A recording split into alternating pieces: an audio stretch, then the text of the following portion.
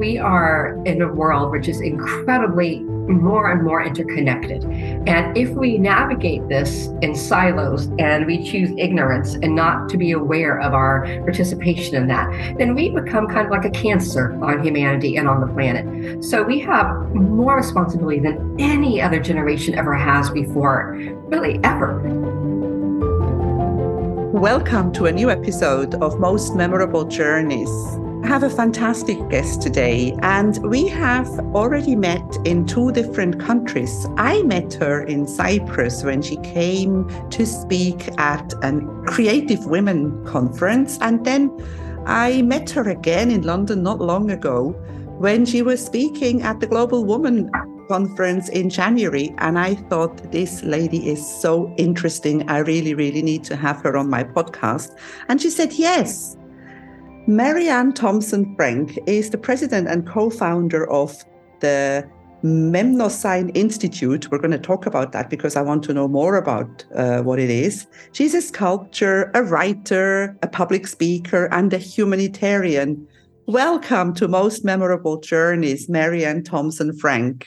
Thank you for inviting me. I'm excited to be here. So you are doing all these things, and they are obviously always connected to travel because you do it in all sorts of different places. Would you be a traveler if it wasn't for work? I think absolutely. I was born in Mexico City and adopted when I was 5 days old. So my first international flight was as a 5-day-old, and I guess I never stopped. I've now been on all parts of the globe. And, when I travel somewhere, on one hand, yes, there's taste, there's sounds, there's music, all sorts of unique things. But then there's also innovations. For example, like when I go to Japan or Germany, they have, things like basically elevators and escalators that only operate when a motion detector notices you. And you think, in my country, we have this technology, but we don't use it that way. So why not? So part of like travel is you go somewhere and you see how other people are innovating, and it's enlightening, and it excites you to innovate as well. Yes, you get inspired when you see what other people do or what is actually possible. Now, You've already asked my usual question that I mostly asked at the beginning. When was your first flight? And you were 5 days old. Yes. Do you want to talk about this? That you were adopted by parents in the US? Mm-hmm. Yeah, and it was a different era of time. Both my parents had tried to adopt children the year before in 1976. And within a week of adopting this pair of African-American twins, they were told they were the wrong race. And they had already named them, bought twin beds, and it was painful. And they had really kind of given up on the ability to have a child that would be adopted. But a good friend of theirs, Father William Watson, he ran what's called Our Little Children of the World orphanages. And he has these orphanages all over the world. And a child would come in, whatever age he had them. And then when they got to 12th grade, they would give about 2 to 3 years of helping to raise other kids. And the miracle was he got them all in college. And he didn't believe in doing adoption because it would understandably make the kids who weren't selected feel bad. And he didn't want them to think there was something wrong with them. So he turned my parents down. But I was born on Mother's Day in 1977 at 7:11 a.m. And he said, God has other plans for this girl, because my family's business was 7-Eleven. So, the humility of that for me was that when you know that everything you've been given, every opportunity, every person you've met, your education, and in my case, all the things that helped save my life multiple times over. I was one of those kids that would spend a ton of time, in the children's hospital because of asthma and migraines. You're talking months at a time, so all of those things that saved my life and all those opportunities that came because of 1 minute that I did nothing to earn. So I have to feel a sense of great responsibility for that. And that changes. And in regards to this show, when I started visiting Mexico, one of the best things my parents did, and I encourage all parents everywhere, when you travel, don't hide poverty from your children. My parents let me see it. And it helped me understand, while as a little kid, I could be regarded as a child art protege, I'd see children that were much better at art than me trying to sell pottery and, thinking, dear God, let me sell this thing so that I can eat this week. And it was very humbling. So, it's allowed me to go through life with two kind of mentalities. There's the privileged person, the educated person, the world wise person that I am. But there's also the awareness that I could have been that kid seeing this very snooty tourist go by, and I'd say, if I were her, I'd do this. And then the challenge is whatever that is what I need to do with my life. So it kind of gave me from the beginning a really unique way to see and experience the world. Wow, that's amazing. Because I made a post on Facebook during the time when the earthquake in Turkey had hit at the beginning. And I was saying how helpless I feel, that I'm sitting here in my warm house, knowing that these people are either looking for loved ones, or they're cold, or they don't have anything to eat. And then somebody replied and said to me, we were given this gift of life, and it is our duty to use it. It doesn't help other people if we don't live. So what you are saying about the opportunity that you were given, that is really so much, it's so true. And also what you're saying, that we have as Westerns, or as people, rich people, or whatever we want to be called, we can be very arrogant towards people who are just as capable as we are, or even more, but they just happen to be born in the wrong place. Mm-hmm. And I think that when you travel the world, one of the most important things I tell people is the most intelligent people I've met in my life are quite often in struggling third world situations, and they have to be, because if you're not using your brain to its fullest capacity, you don't survive. Whereas in some Western world countries, you can kind of skirt by putting, 60%, 80%. We've all known people who only put so much out there, but you go into these third world situations, and if they are not using 100% of every God-given gift that they have, they do not survive. And that could be artistic, that could be mathematics, that could be engineering. The things that I've seen people come up with, innovations in their communities. Like when I was in Rwanda, one time, we met the Bachwa people. And before going there, I had always assumed it was just the Rwandese. And those of you that, know history, know that sadly there was a genocide there between the Hutu and Tutsi, and that was a lie the Belgians had created, that there really was no Hutu and Tutsi. They were all Rwandese.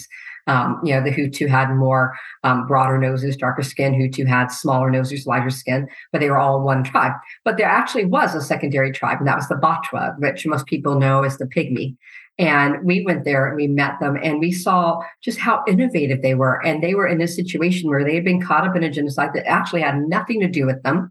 They had been the forest people that had, subsisted in the rainforest in the past. And whatever they needed, they picked it off the tree, or they grew it, or they hunted it. And then they were told in the middle of genocide, you have to join the modern world. Good luck. No money, no resources, just kicked out of the forest. Good luck. And by the way, here's a genocide. Try and survive this. And yet, we went in and we met these people that, we said, what is one thing we could do for you? Well, they had been so innovative. They had taught themselves ceramics, but the genocide had resulted in destroying their kiln. And they said, look, we just need to fix the kiln.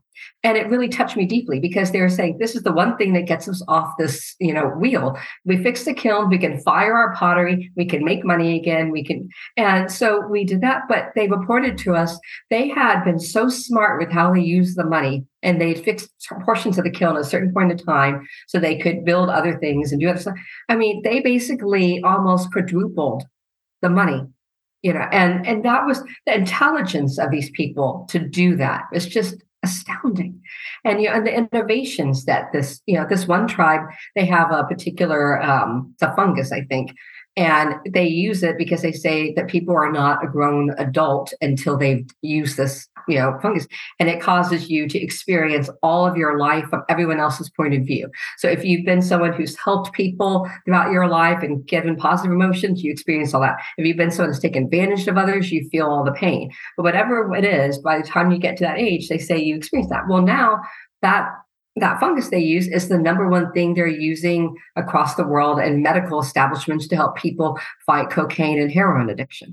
So, when you travel, you go and you think that, we like to dismiss them because we think, oh, we're the modern world. But when you go, there's such humility to be found, and the ingenuity of the people and the ancient knowledge of the people as well. Fantastic. And yes, You just mentioned it, ancient knowledge, and I think that's very often forgotten. And there is so much there. And also, you were talking about Africa, and unfortunately, the world is often not only in Africa, mostly it's just run by politicians that are not really that interested in their people. So I want to talk about the Memnosine Institute. What is it? How did it start? And what do you do? Thank you.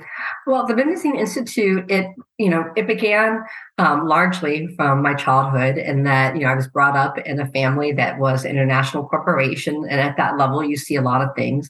And one day as a teenager, my father walked into the room and threw this book on the bed. And it was From the Alexis to the Olive Tree by Thomas Friedman.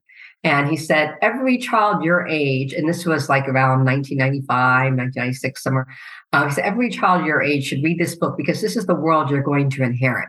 Well, my father had never endorsed a book quite like that before, so I read it. And it was mind-blowing for me because it introduced me to the concept of globalization, the concept that what we do in our part of the world has a direct correlation economically with multiple other parts of the world, and that we need to navigate that with a certain sense of responsibility. But what I found lacking was that it wasn't talking about, it was talking about the economics, but it wasn't talking about the environmental factors. It wasn't talking about what I consider the human factor.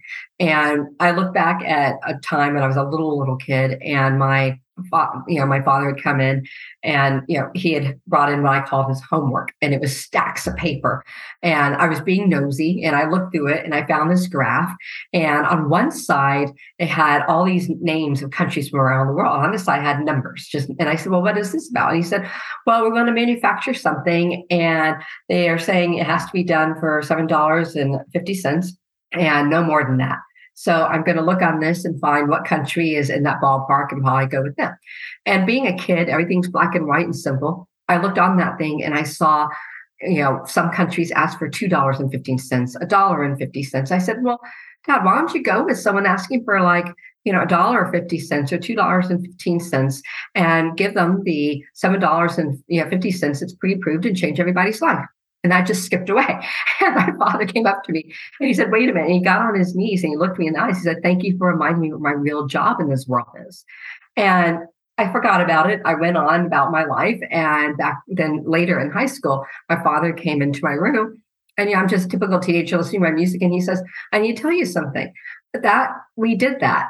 And they have built roads, schools, they have built hospitals. Not a dime has been charity. They earned every cent, and it transformed a life."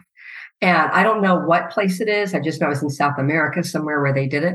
But those two things were a wake up for me about how we are in a world which is incredibly more and more interconnected.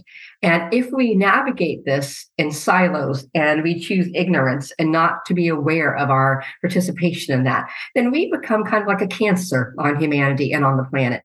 So we have more responsibility than any other generation ever has before, really ever. And not only that, every one of your listeners right now, if they're listening to a podcast, they have access to a phone or to a computer.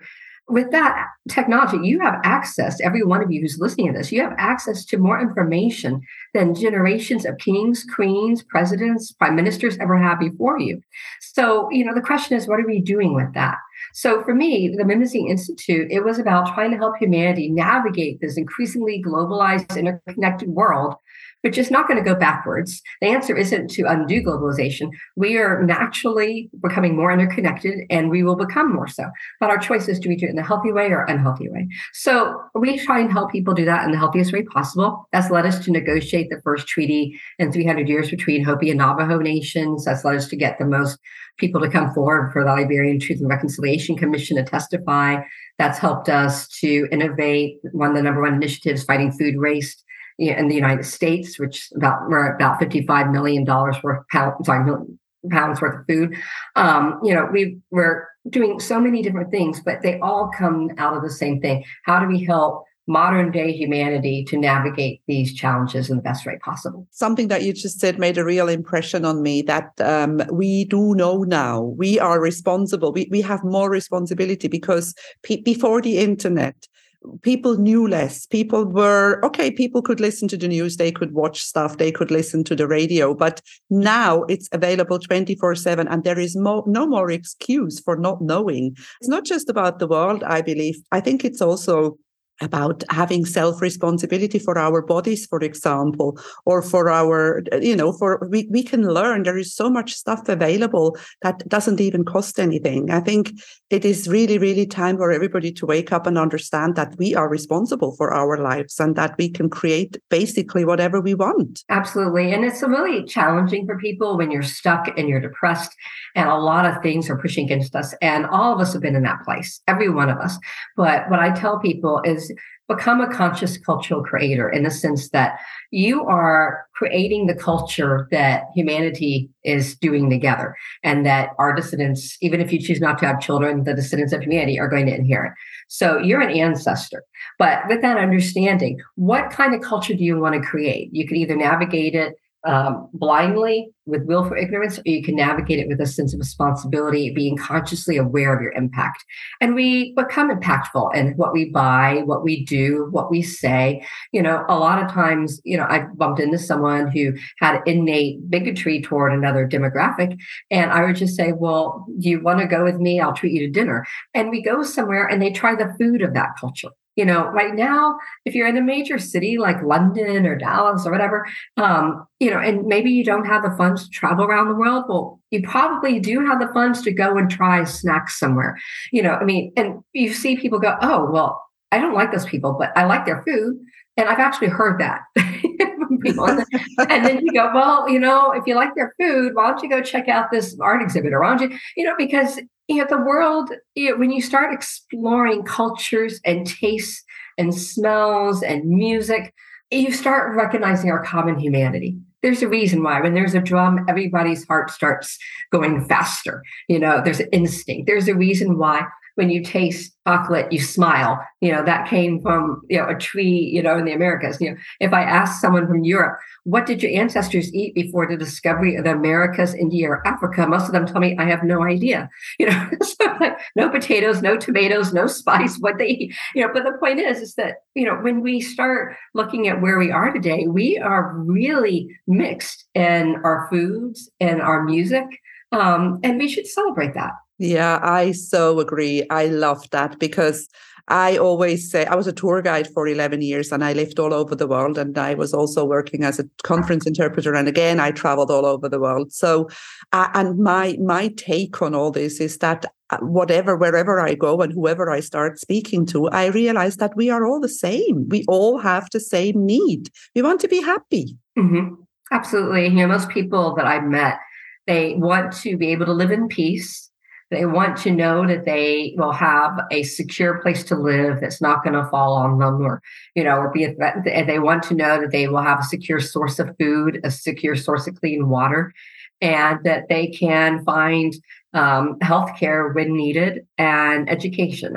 And if most people have those things, they are pretty much peaceful. When we see wars, we so often judge all sides. But if we take a step back, I was at the United Nations a number of years ago, and there was someone from the American military that had been tasked with trying to identify the greatest threats to the United States government.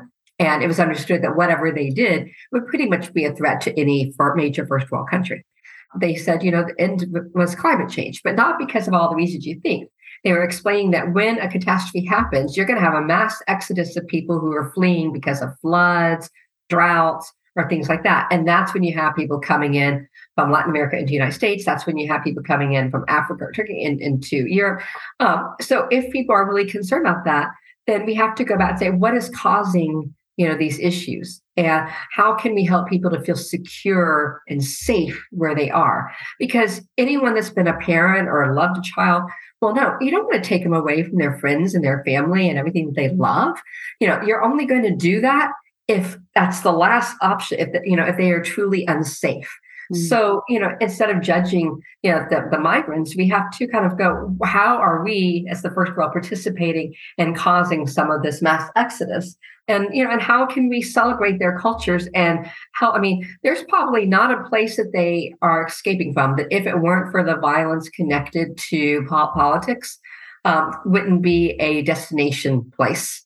Oftentimes, just that it's beautiful. It's like when I've been in Rwanda or the Yucatan, it's gorgeous, and you truly realize we as humanity live in paradise. We create the hell.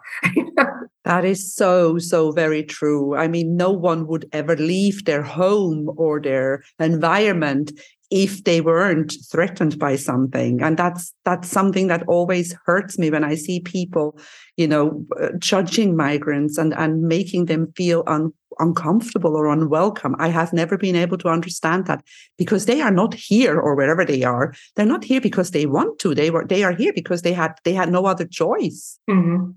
And those of us that have been blessed, like you and me, to see different parts of the world, I think one of the best things we can do is help others who haven't been as privileged to get to learn about these cultures, the music, the food, recognize they're bringing with them a richness, a beauty that we can add to greater enrich our own communities. True. And if we can't help them, because sometimes it's not always possible to help anybody, but at least we can be kind to them. Mm-hmm. So, Marianne, I want to talk a little bit. We've been very serious here now and talking about changing the world and what we can do. But I know that during your trips, you also have fun. Oh, yeah. You got to be well balanced. Do you have any fun travel stories? Many. We've... a lot of the travel I've done in my life has been linked to our humanitarian work with the Mimsy Institute. And what happens is that, you find yourself somewhere because of work that you would not have necessarily sought out. And then you just say, okay, well, let's add 3 or 4 days to this and just see what this place is about. So, that has taken me to caves in Malaysia, to, being in, one of the most amazing things, we were asked to bring the chief of the Tolteca people, Teotihuacan, Luis Kempenta Kutli. He's one of my spiritual teachers. It's easier to call him Ricardo. That's a mouthful. But we were asked by the Shahrazad Arin, who is recognized by the Egyptian government as the descendant of a long line, we're talking thousands of years, of a family that's been responsible for the Sphinx in Egypt. And they hold the stories, the purpose, the building. I mean, just that they pass all this information out. And so we were asked, she wanted to do a cultural exchange. So we ended up bringing Ricardo to Egypt to meet her. And along the way, we ended up seeing many, many other things and many other teachers. It was an eye-opening thing for me because I had assumed that everybody in Egypt was purely Muslim or else Coptic Christian. And I didn't realize there were some who still practiced very, very ancient traditions. Seeing the exchange that these two pyramidal cultures shared was just amazing. I mean, if anyone was to look online, you would find out that Orion's Belt is what, both the complexes in Teotihuacan as well as in Cairo, they're both based on the same Orion's Belt configuration. But what I didn't expect was they had the same words for very complex ideas. And it was just a marvel to sit there and watch them, exchange these concepts. Egypt is a fascinating country. I used to do tours in Egypt when I was a tour guide, and just the vastness of traveling from people. Many people think Egypt is Cairo, but when you think of all the ancient sites of Luxor and the Valley of the Kings, the Valley of the Queen, and then you go all the way up to Abu Simbel, and you see that it's a fascinating place. It's definitely one of the places in my life that I feel have been totally underestimated and kind of misunderstood because it's fantastic. Well, so true. And there's also so much information that people don't really learn about. And it's not hidden. It's just people kind of stop. They go, oh, there's some pyramids there. And they stop. Because we were doing this rather sacred exchange between these two different spiritual leaders, we were asked to go to 6 other places before seeing her. So those 6 other places took us throughout Egypt. Then when we finally got to Cairo, one of the things I had not known, you may know, but I didn't, the temple, the Pyramid of Giza is as goes down as deep under the earth as it goes above the earth. And so we were taken down there. And, for anyone that's into the biblical text, they know that Moses was raised as a pharaoh. And so he had to go through all these basically initiations to get that. So, and there's only one place where they do this. So when we went in there, it was very surreal knowing you're walking in this place for these legendary figures and theology, and it made it very real because, when you're just reading the Bible, it feels a bit, I don't mean this in any disrespectful way, but it's almost like a Greek mythology because you're like, okay, somewhere in the ancient past, this thing was there. But when you're walking down, down, down, and you're realizing that underneath is even older and more ancient than the pyramid, and that these huge slabs of stone. In my family, we built a high rise here in Dallas, and I got to learn the amount of weight that a single modern day crane can lift. It cannot do this, and yet you're deep under the ground, and huge slabs of stone are perfectly aligned next to each other. We're talking about things that are like 100 feet across, next to each other. And then you go down under there and there's a well that goes even deeper. And next to it, there's a little room. And your job was to basically go on your hands and knees the length of this tunnel. And you go and you lay on your back with your head to a wall. And it's apparently where the family of the pharaohs would go and lie there to meditate. And they would lay there for apparently like a week. We would lay there for about 20 minutes, but the humility of lying there and knowing countless pharaohs had lain there, people that you've read about in the Bible have lain in this spot. It was phenomenal. It is. And that my thought wherever I go and I see these places, I think, how on earth did they build this? How did they do this? I mean, when you were talking about the high rise and how difficult it is, the cranes and the machinery that we use and what they didn't have, or maybe they did and we don't know. One of the sites in my travels that really took my breath away is actually not in terms of megalithic. It's not huge. It's called Pumapunku. I don't know if you've heard of it.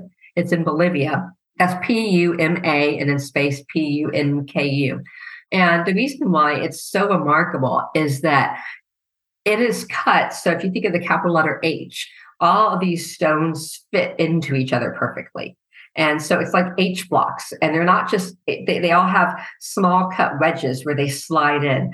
And again, how in the world this was done? And when we look under a microscope at it, it's smoother than a diamond saw and it's smoother than a laser. We don't know how they did that. And if you Google that, you'll see they have perfect concentric little circles that go into it, same length, same diameter, and you can see it's like a puzzle. All this must have fit together at some ancient time to do something.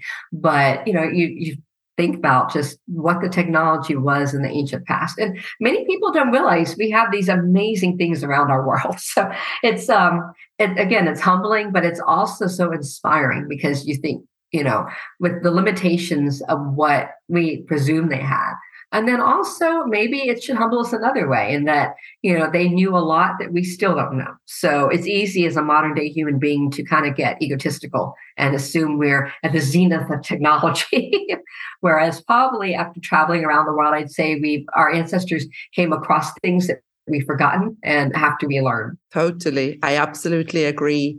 Marianne, do you have a favorite place in this world? Is there any area on the globe that you like to go back to? Well, in terms of a deeply personal, spiritual, aspect of my life, the people in Teotihuacan, the Tolteca there, and not to be confused at all with the Four Agreements. That was kind of a new age person's take on something, but there was an actual tribe of people that are Tolteca and Teotihuacan. And long before that book came out, we were working with them to fight for their human rights. And it's a deeply meaningful place. And it was painful to watch for many, many years because the United Nations gave nations the responsibility of making sure that traditional indigenous people could have access to their traditional spiritual lands for prayer purposes, and they were denying them. So we were involved in an amazing opportunity where we worked with the Manil collection out in I guess it was not the Manil collection. I'm so sorry. This was out in San Francisco. We're working with a collection out there of Teotihuacan art, and the leading person on Teotihuacan work, it said, this is, this culture is all dead. And as long as she said that no one existed, they couldn't have their human rights. So we ended up facilitating an opportunity because our executive director, Philip Collins, is also one of the leading curators in the United States. So we worked with him. We were able to bring the Tolteca up and meet with the head curator of that museum in San Francisco.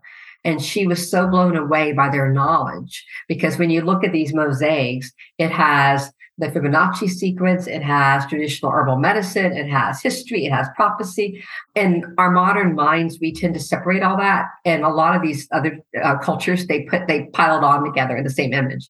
And, they were so knowledgeable that she was able to tell us, guess what? I'm wrong. They exist. And that simple thing from her, from an academic point of view, had huge, 7 different towns full of Tolteca suddenly, and that one just got their human rights to pray in their traditional land. Now when I go down there, it's so deeply meaningful, because you will see people that are purely traditional Tolteca, people that have become some version of Christianity, people that blend the two, and they've all participate in such a beautiful way in that area. And one of the most gorgeous things for any of your listeners that are wondering for a time, if you go there during the solstice, the spring equinox, you will see when they bring quartz crystals, and they will all sit all over this pyramid.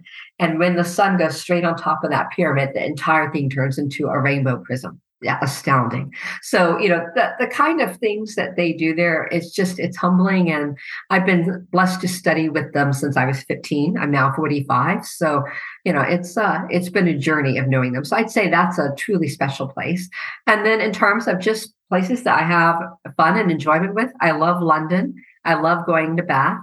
I really enjoy Edinburgh. I feel like that is one of the few cities that in the United States, especially, people don't think about, and they really should go check it out. It's an amazing city in terms of where I constantly go back to. My family has places in Cuernavaca, Mexico, and we have places in Snowmass, Aspen. And so I love to ski. So I do too. I like variety. I do too. I think this is the name of the game, isn't it? I don't think that we were all meant to be staying in the same place all the time.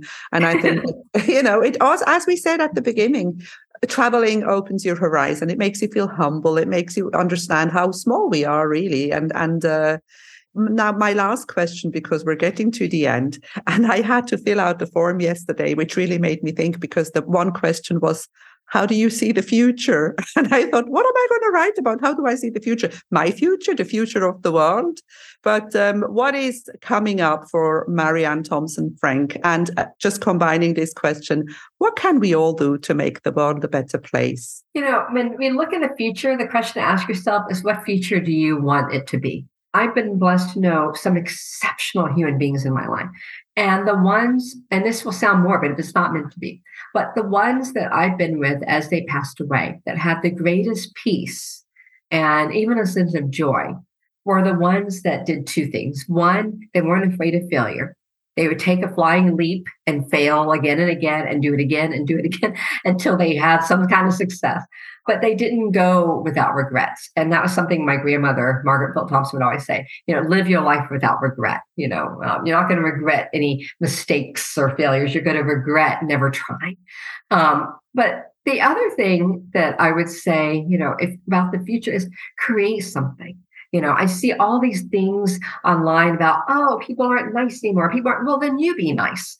People aren't, heartfelt. Well, then you be heartfelt. People don't go out of their way to do this one little thing. Well, then you do that one little thing. That's, if you see something lacking in this world, then that is your calling to fulfill it in some way, shape, or form. And I'm not saying you have to fix everything, but I'm saying if something really bugs you that seems to be lacking in society, then act on that. And every one of us has the capacity. Even if you don't have a dime to give, if you're walking down the street and you see someone who's homeless, you can make eye contact and say, good afternoon. Because what that's really saying is, I recognize you're a human being. And that's something we have way too little of in this world. So, those are the things I would impart to anyone trying to seek, how they can make it. As for myself, along with those things, I have a company called Eco that I've launched with a friend of mine, Tanya Ariales Rodriguez, who's traveled a lot with me. And we're focused on, doing a lot of environmental responsible development and including solar farms and whatnot. And then I also have a friend of mine, Kalu Uguormo, and we have it's called UTF Holdings, and we're doing a lot of investments that were basically in support of the Sustainable Development Goals. And then with my husband, Joshua Raymond Frank, we're continuing to work with the Mendency Institute, and we worked with a wonderful man named Keith Critchlow, who's from the UK, who sadly passed away last year. But he designed the last buildings of his career for us, and he's a world famous architect. In the past, nothing would be built by the UK government without his authorization. He was the leading sacred geometrist in the world. So, we have a million different things like that. And at the same time, I'm working on some books, one with a friend, Morella Sula, CEO of A Global Woman, and it's called The Feminine Front Line on female leadership.